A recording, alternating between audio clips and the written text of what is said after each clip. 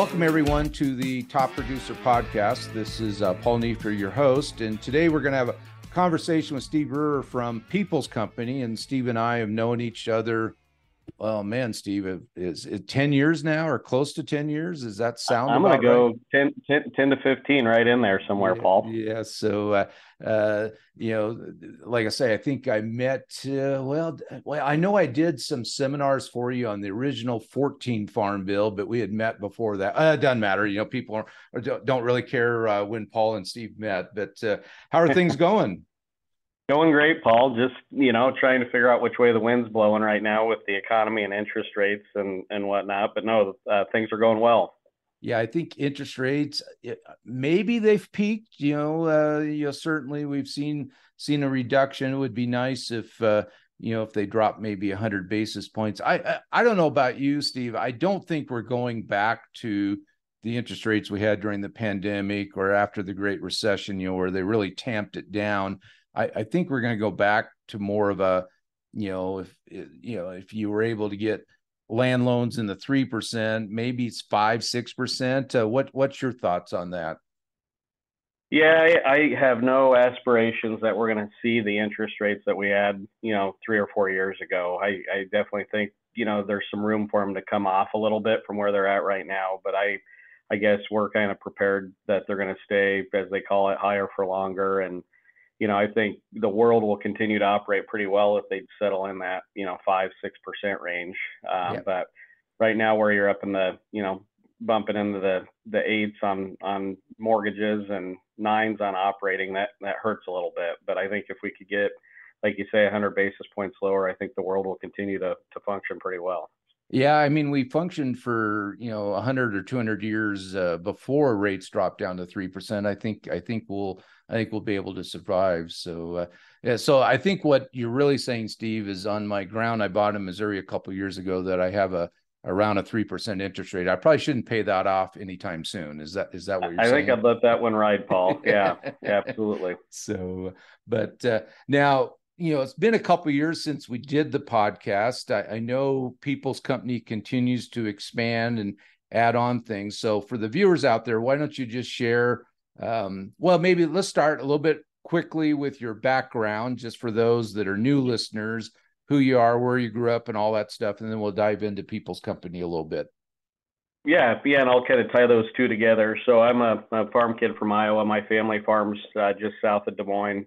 My dad and brother still farm together, and I get out once in a while and help out a little bit, but largely focused on the real estate business today. And so I had an opportunity right out of college to get involved with People's Company. And last year, actually, People's Company celebrated its 50th anniversary. We started off as a farm management department in a bank back in the 1960s. And we were spun out of the bank in the 70s during a bank merger, and that's when we were incorporated as People's Company. And we historically served central Iowa, selling and managing farms throughout central Iowa. And then when I came on board about 20 years ago, that's when we really started our national expansion. And today we've got offices scattered throughout the country. We've got an office in your old hometown in Walla Walla that serves the Pacific Northwest. And we've got a couple offices now in California that serve that market, and then an office in Michigan that serves the Lake States, and then 3 offices actually down the Mississippi Delta now. We've gotten really active down there, and then some offices scattered throughout the Midwest. So we really looked at where agricultural transactions happen around the country, and we tried to get boots on the ground in all those major ag regions and have kind of a regional focus on those ag regions. And we do a lot of different things that involve farmland transactions. We've got a pretty significant auction and brokerage business that facilitates a lot of farmland transactions. And then our farm management business, now we're managing farms, I think, in 24 states. It's a lot of diversity to the types of crops and farming practices that we see. And then our appraisal team has really grown as well. We work on appraisal projects all over the country and work with groups like Farmer Mac and large law firms and trust departments. And then we do a lot of the institutional appraisal work for the NACREIF members. And we've got a small crop insurance agency. Our crop insurance business, a lot of the assets that we manage, when we're underwriting those for clients and how they'll perform or what they're worth, we really look at the insurable revenue and the insurable crops on each acre that we manage. And so that's really why we're in that business. And about a year ago, we actually launched a energy management business. So I suppose that's been 2 years ago now. And there's two parts to that business. We manage oil and gas interests for nonprofits, foundations, institutions that have oil and gas interests. But then we lumped in with all the new things that are happening in wind and solar and carbon. That same group manages renewable energy projects as well. So that's been kind of a fun new thing that we've gotten involved in. And then the last part of the business is our capital markets group, and that's where I spend a lot of my time now. So we work with groups that want to invest capital in farmland, and we'll help them build their farmland portfolios, and we'll do the acquisition work and the diligence work and the ongoing management work, and help them deploy their capital in farmland. So that's the business in a nutshell. So really what you're saying, Stevie, you don't have much time for anything else. Is that right? Well, it's a little aggressive at times, Paul, but we've got a great team, and we've got regional offices around the country that serve these different markets, and so it's a lot of fun for me to be able to travel around the country and work within these different regions, and know you've got great people that are executing on the transactions. In hockey, I think if you get a hat trick, it means you've scored 3 goals in the game. I think that's what it is in hockey. And it just dawned on me, you were mentioning crop insurance. I hit a hat trick in crop insurance. I'm collecting crop insurance in Washington, I'm collecting it in Missouri, and I'm collecting it in Iowa. So I'd rather not hit that hat trick, but at least it's there to help me out this year. That's what it's there for. And if you're not using it, then you're not using the tool that's in your arsenal for sure. Yeah, exactly. Now, I'm curious a little bit. You've expanded into California.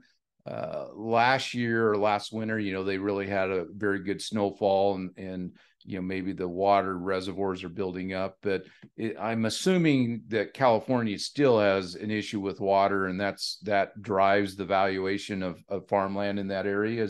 Is that correct?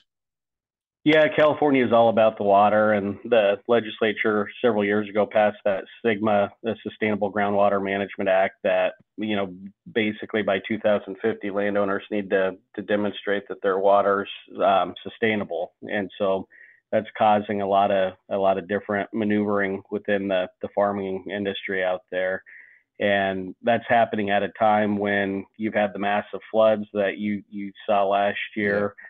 While also, the permanent crops, the almond industry, as for instance, is struggling right now, and so it's a pretty tough market to navigate right now as far as the economics go.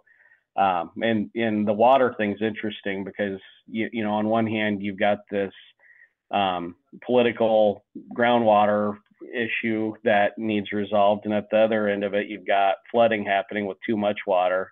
And California's got plenty of water. They just don't have the infrastructure for the reservoirs and the ability to distribute that water appropriately and whatnot. So it's a real issue. But the reason I like California is because it's one of the most diverse regions in the country. And in the Midwest, where I grew up, it's corn and soybeans, and that's what you've got. And there's a lot of optionality in the California and the Pacific Northwest.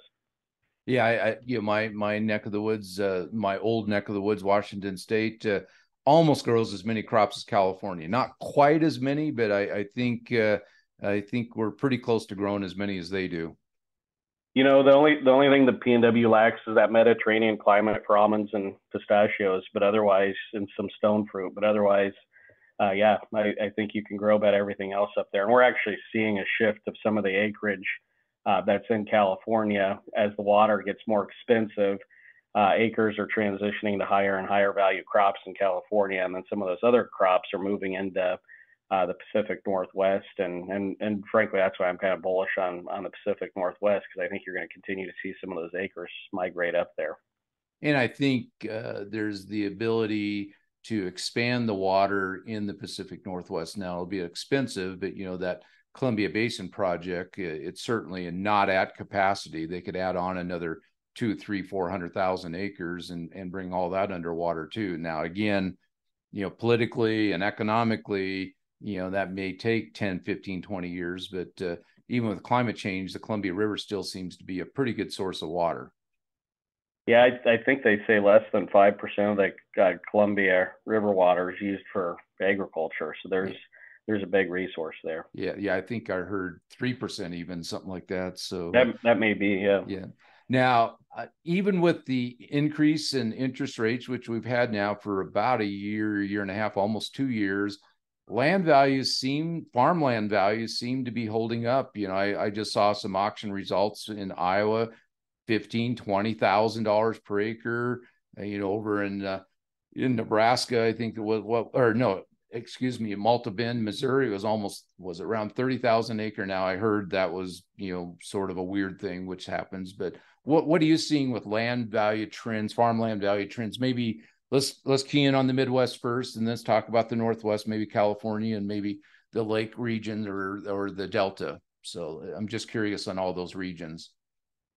Yeah, it's a moving target, and I made the comment at the beginning. We're trying to figure out which way the wind's blowing, and when you look at farmland, the reason people like farmland is it's negatively correlated or not correlated with the equity markets, and it's positively correlated with inflation. And so when we had CPI in the 7-8% range, there was a lot of capital that was looking at farmland saying, hey, I want to align myself with farmland as an inflation hedge. And so earlier this year, I was really bullish on where farmland values were going just because of that correlation with inflation. And then as the Federal Reserve started moving interest rates up pretty hard and fast, that cost of capital really started to make me nervous on farmland values. And this summer, I would say things softened a little bit on land values, and we saw that on some of our auction results that we had over the summer. That higher interest rate environment really pulled in the reins on folks. And when you think about it, if your leverage buyer's paying 7 or 8% for their debt, and you're getting a 2 or 3% return on your farmland asset, you've got to really want to own that really bad to be able to afford those debt levels. And then your cash buyers are sitting there saying, hey, I can get their 2 or 3% return. And so we found ourselves in a little bit of a tough spot over the summer. Is that trend still there, or is it shifting any yet? Yeah, I really thought that trend was still there, but I was just looking yesterday. We tracked all the sales that we can across Iowa and Illinois and Minnesota. There was over 1,100 acres that have sold the last 2 weeks for over 20,000 an acre, just in the Midwest. And so, I'm sitting here and I'm scratching my head because I really do think the world has to eventually reconcile with the new cost of capital. And as we talked earlier, I certainly don't think it's going to be at 3 or 4% a year from now. I think you're going to be closer to that 5 to 6% range. And so it feels like ultimately your farmland returns, those cap rates we talked about, 2 to 3%, feels like those need to move up a little bit, which ultimately means land values need to move down to make that work. And I'm just not seeing it. And I think what you've got is you've got an asset class that's only leveraged at 13 to 14% nationwide. 1% of the land hits the open market on an annual basis. Yeah. And generally speaking, farmers had great pricing opportunities on their grain in 2023. And generally speaking, had really great yields, or as you suggested, crop insurance payments to offset if they didn't have great yields. Your spring crop insurance price on corn was about $1 higher than your fall price was. And so farmers generally are going to have a good year in 2023. And so I think that's playing into this land market strengthening here, frankly, in the fall from where it was in the summer, as just lack of inventory, lack of alternative places you'd rather have your money. and good farm profitability overall. And the other thing I would say is there's just a lot underlying in farmland that, you get talking about the price of corn and soybeans all the time, but you've got all these renewable projects with pipelines and wind and solar, and there's a lot of reasons to be bullish about farmland beyond just the price of corn and soybeans. And so I think deep down, that person that's saying, hey, I can get a T-bill at 5.5, why would I take a 2 or a 3 in farmland? Well, it's because the appreciation of farmland, over the long haul has been so steady and so consistent. I think in Iowa, we've averaged 7% over the last 20 years. So, if you get 7% appreciation and, 3% cash yield, you've got a 10% total return. Yep. That makes that T-bill look kind of expensive at 5.5. Plus, And you, so, you yeah, can't go out and walk. You can't walk a T-bill. You can go out and walk your dirt and go out and play in it too if you want to.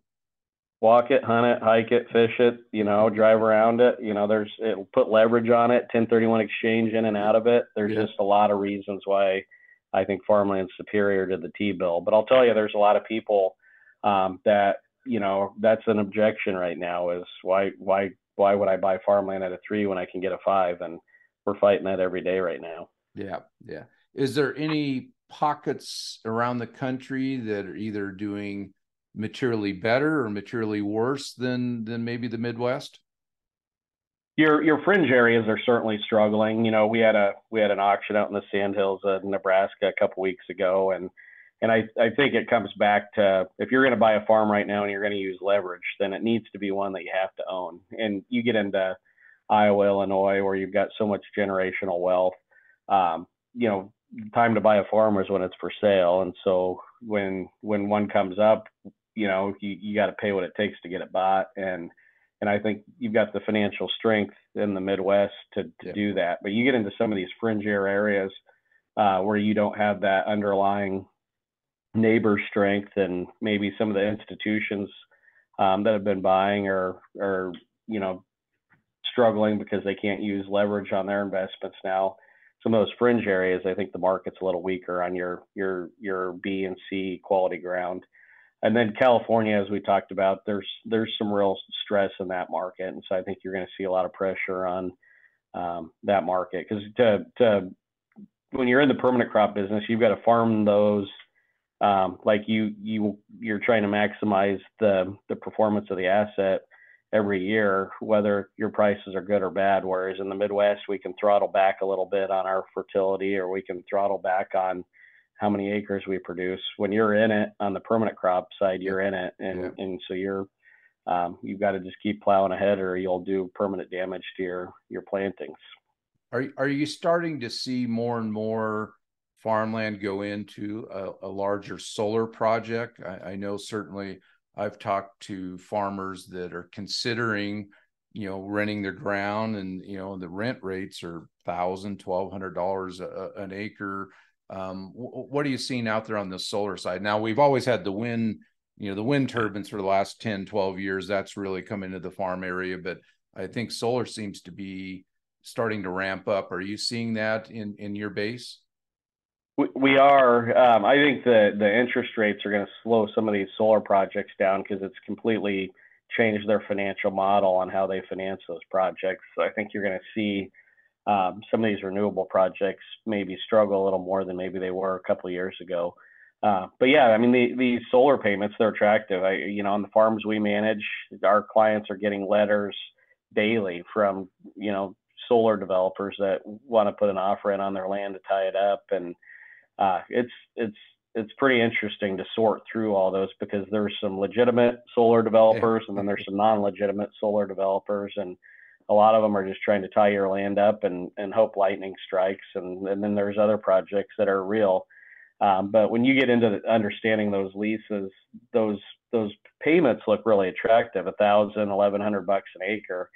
But when you start to think about farms that are renting at $400, $450 an acre, it doesn't take long when you start to model out where your rent would cross over what your solar payment would be, say in year 10 or year 11. And now you've got a farm that's got a solar panel on it instead of a farm that's growing 250 bushel corn. I think those solar projects are going to struggle in the Midwest. They want to be on flat land, Yep. I just think they're going to have a hard time attracting the acres they want. Whereas you get out into Baca County, Colorado, as a for instance, outside of Denver, where a lot of that ground is sagebrush and Yeah. whatnot. That's a great place to put solar. Yeah. As long as you have the infrastructure, substation or a good power line nearby.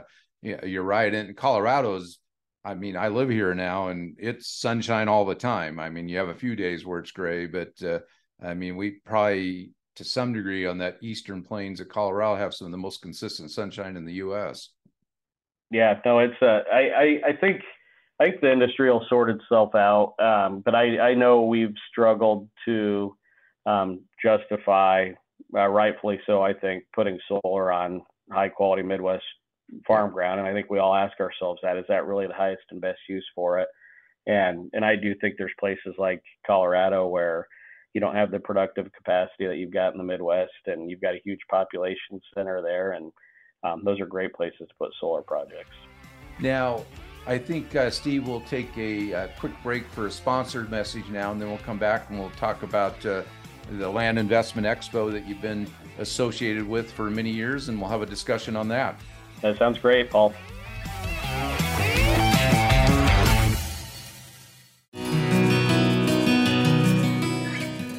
How many years away is the long run for a farmer? 5 years? 10 years? Top producers like Hans Reinche of Blue Diamond Farming Company in Jessup, Iowa, know RoboAgri Finance shares his enduring vision for the future.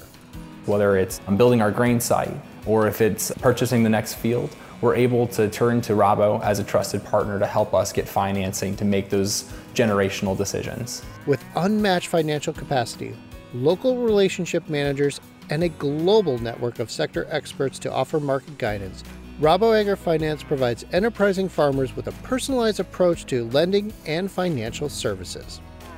Growing a better world together, RoboAgri Finance.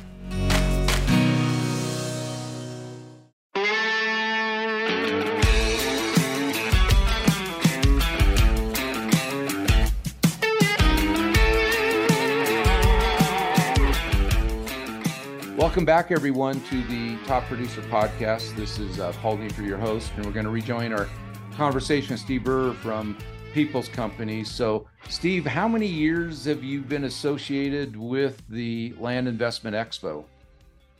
Paul, this will be our 17th year of hosting the Land Expo. It's hard to believe. And I remember when it was at trying to remember, was it the DoubleTree or what was before you moved downtown, what was the hotel? Yeah, we had our first one at the West Des Moines Marriott, and then it moved over to the Sheraton, and then over to Prairie Meadows, and then now we're at the Iowa Event Center downtown. So it's kind of moved around through the years as it's grown. Yeah, I think it was the Sheraton, the last one or two. You have the lunch and you can barely move between the tables. So it was getting pretty crowded. So typically when it's downtown now, how many attendees do you usually have show up for that? Yeah, last year we had 1,200 in person, and we had another 400 or 500 online. And so, it's turned into a pretty significant event for folks in the agricultural industry that have connection to land. I know I've spoken at it a few times on some breakout sessions. Now, I will admit this year, Steve, I'm in Hawaii with my family, and I may not be able to make it because you put it too soon in the month of January. It used to be a little later, but I may not be able to make it this year. So now, who are sort of your keynote speakers for the event this year?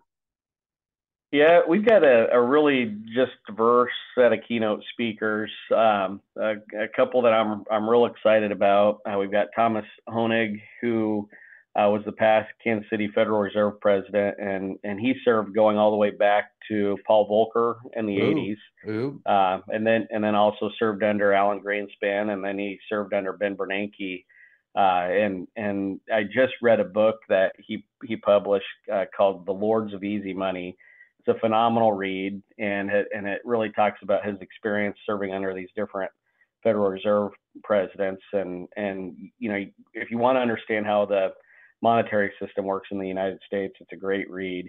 And Thomas actually had the most dissenting votes in Fed history against Ben Bernanke on quantitative easing. And at the time, I think, his fellow FOMC board members looked poorly upon those dissenting votes because the Fed always tries to be in unison.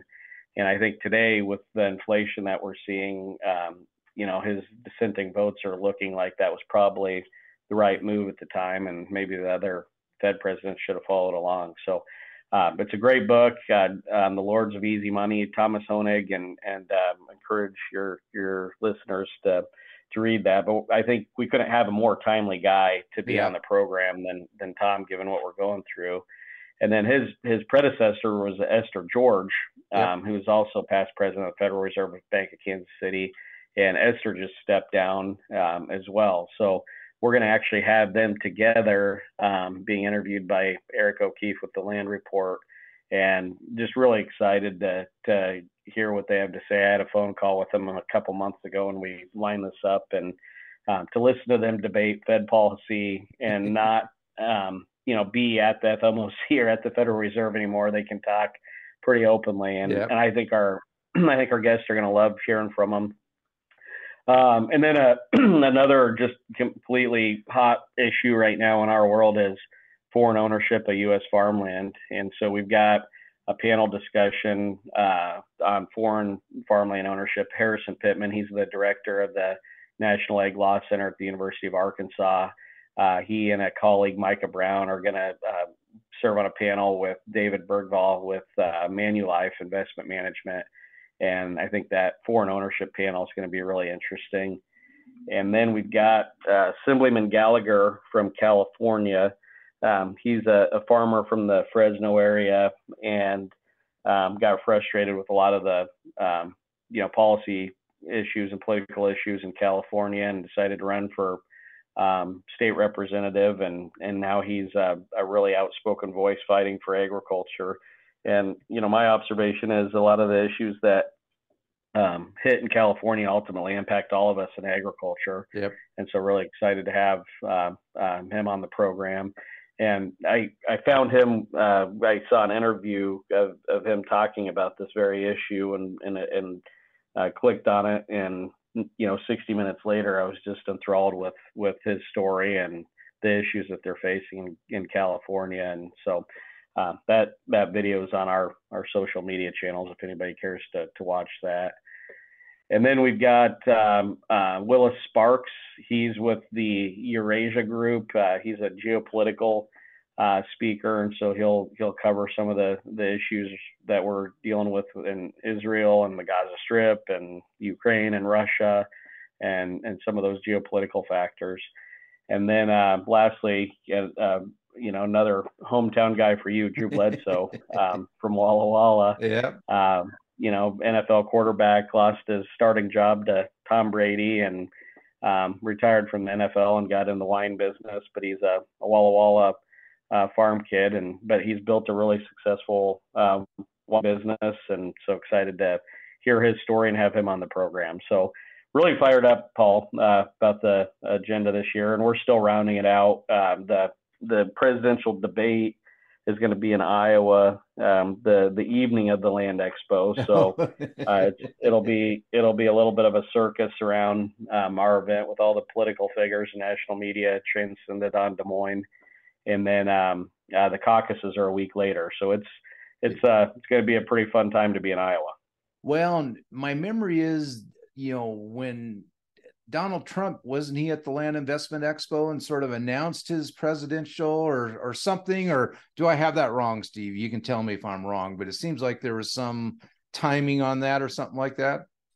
Yeah, we had Trump. I joke around that we were Trump's last paid speech before he announced he was running for president. But he spoke in 2016, and he didn't announce his candidacy, but he certainly was pretty strategic about being at an agricultural conference in Iowa, dipping his toe in the water and raising awareness that he was serious about running for president. And at the time, I don't think anybody thought he was serious. And of course, I'm sitting here thinking, well, why else would he accept my invitation to speak at the Land Expo if he's not serious about, running for president? So that was really fascinating. We could do an entire podcast on our interaction with President Trump. Yeah. That was a pretty fascinating time.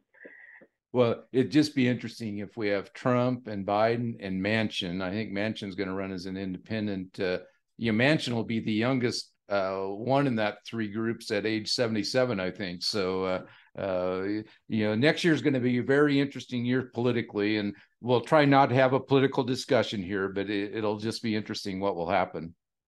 Well, I'll tell you, and we take a little bit of heat for bringing in some politicians from time to time from attendees, but it's Iowa's the epicenter for agriculture. It's the epicenter for where the political process starts to elect the next president of the United States, and it's just natural that we tackle some of these issues. And last year we had Vivek Ramaswamy on the program, who's also running for president right now. Yeah. And we had Frank Luntz, the political correspondent, on the program.